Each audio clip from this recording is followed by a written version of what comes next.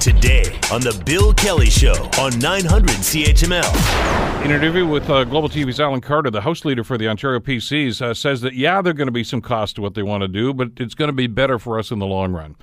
It's Focus Ontario, which, by the way, makes its debut again this weekend, the season debut.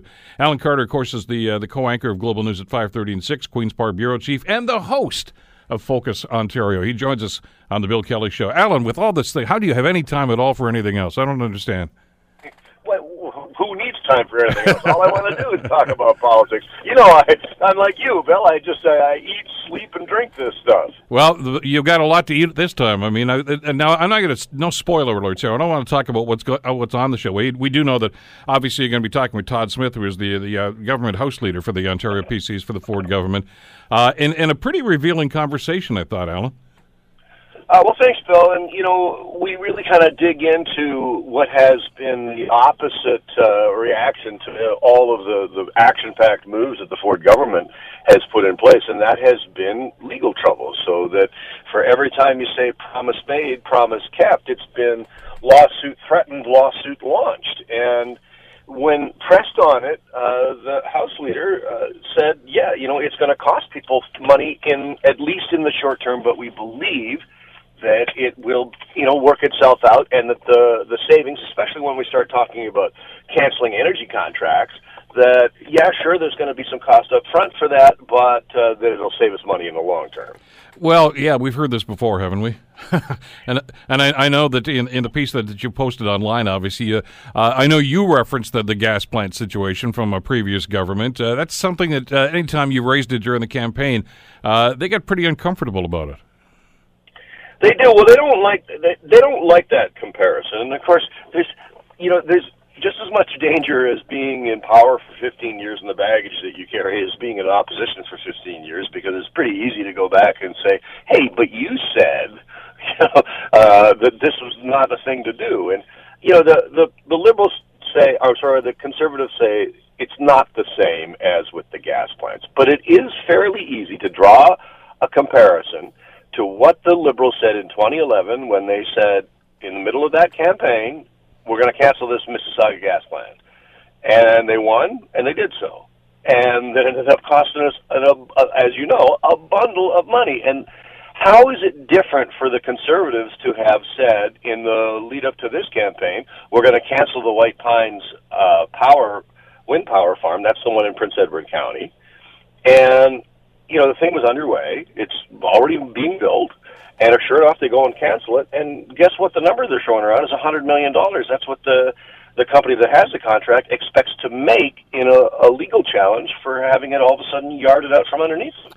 Are we going to have as much difficulty trying to ascertain these costs as we did with the gas plant? I mean, it just seemed as if it was like the torture, just one drip at a time. We'd get a little bit of information, and no, that was denied. No, it was a long time before we finally found out exactly how much this was going to cost with the gas plants. Are we going to go through this whole thing again with some of these other canceled contracts?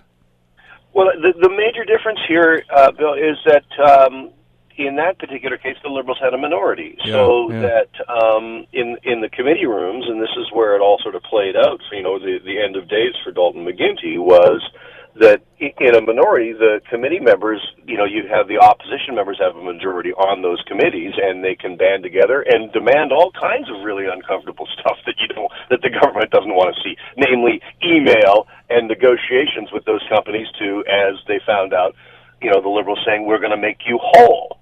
And all of that was incredibly damning for the Liberals. In this particular case, there is no power that the opposition parties have to demand that the Conservatives produce any kind of negotiations or email or anything like that about how much it's going to cost. Essentially, the government's going to say it's going to cost us X, and we may get the auditor to look at it and say whether or not she or whoever becomes the auditor agrees. But beyond that, we're not going to see the kind of information that we saw in the gas plants. Well, and even if we're going to start to, even just to try to get estimates on stuff like this, it really depends on who actually wants to go to court. And as I'm sure you're going to talk about, if people watch the show this weekend, That's getting to be a pretty long line. You know, whether it's just about the canceled gas plant or the wind projects, it's the Green Energy Act and the people that bought into that.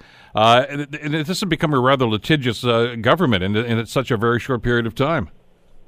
Well, I think the Conservatives are discovering that creating a legislation or creating agenda takes more than just more bums and seats on your side of the aisle in the House.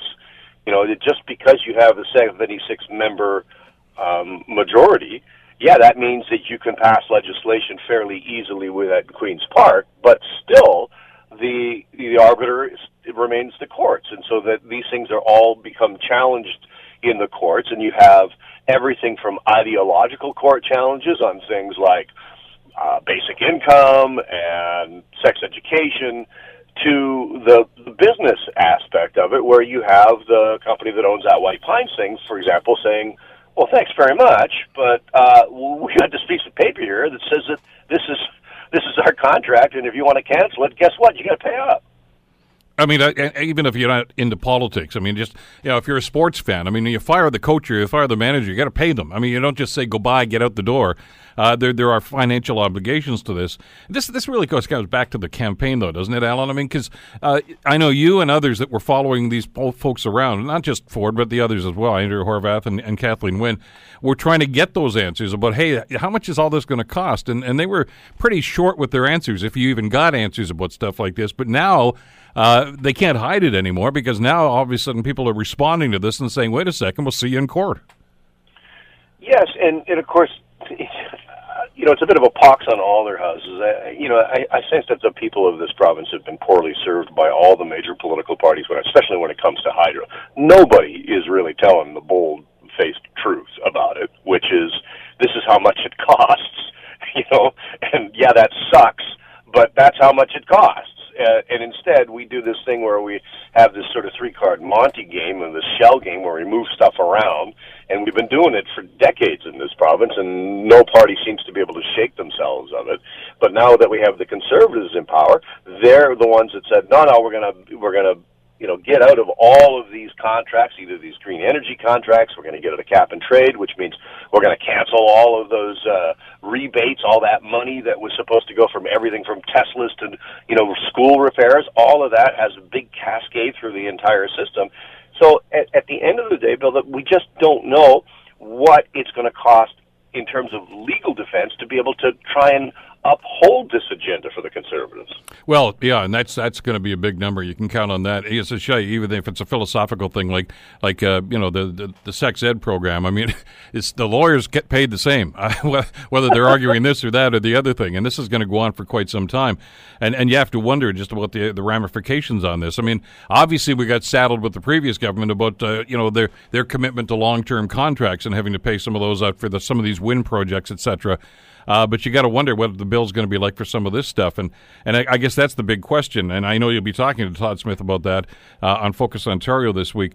By the way, you were talking about canceled projects, and interestingly enough, of course, the one that they did cancel happens to be in the riding of said PC member. They promised another one too up in Bala Falls, the hydro project down there. They seem to be walking that one back a little bit.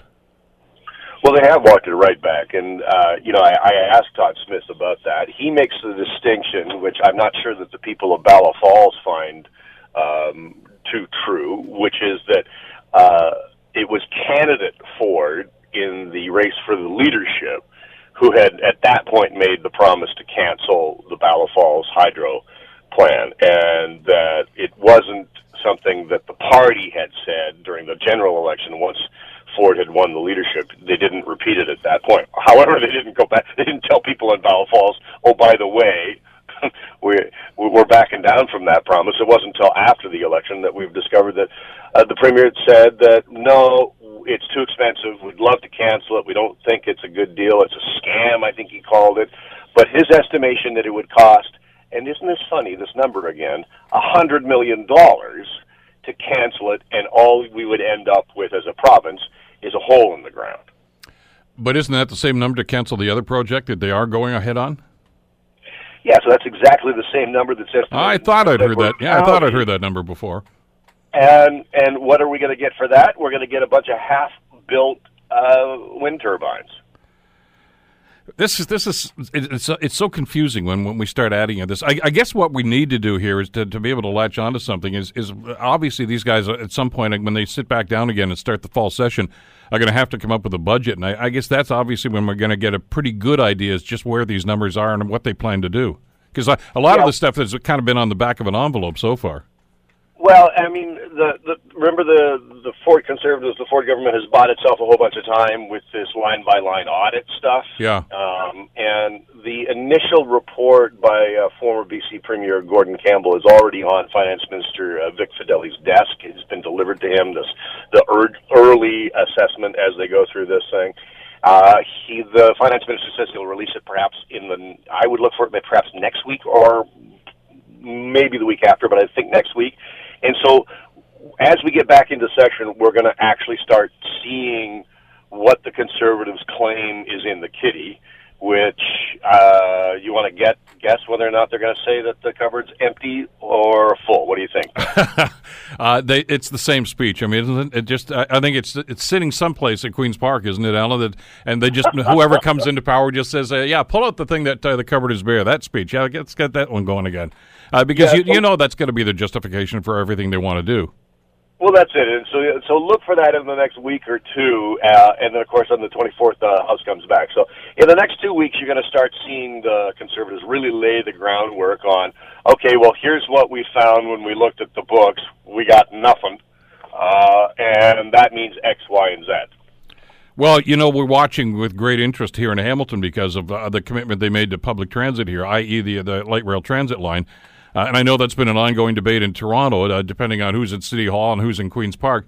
But, there's $1 billion supposedly on the table right now, and there's a lot of skeptics in this community right now that are wondering when that report comes out if they're going to say, I know what we said, but, and boy, is that going to have an impact on the municipal election here in this city. And speaking of municipal elections, obviously that's one of the other court challenges they're facing now in Toronto, isn't it?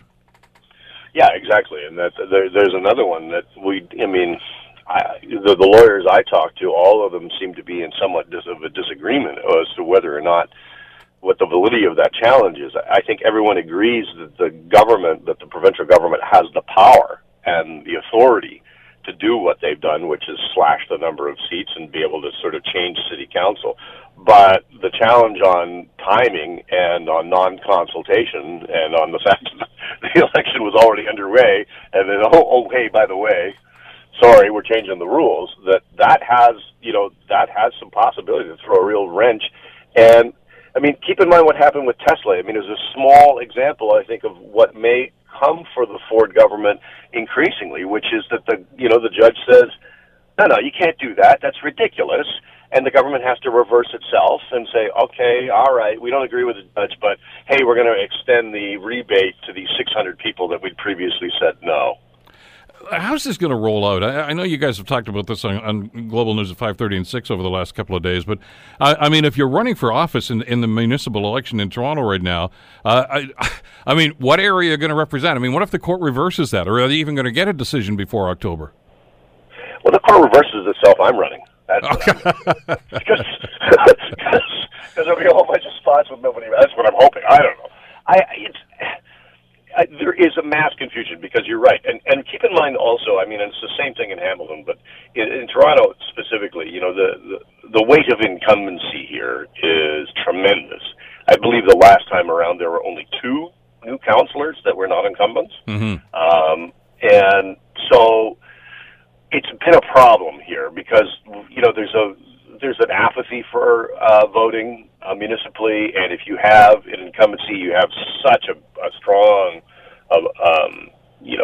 chance to win that I think there's a real confusion going on. There's going to be a lot of incumbents who, if this does hold, who will just say, I'm not running.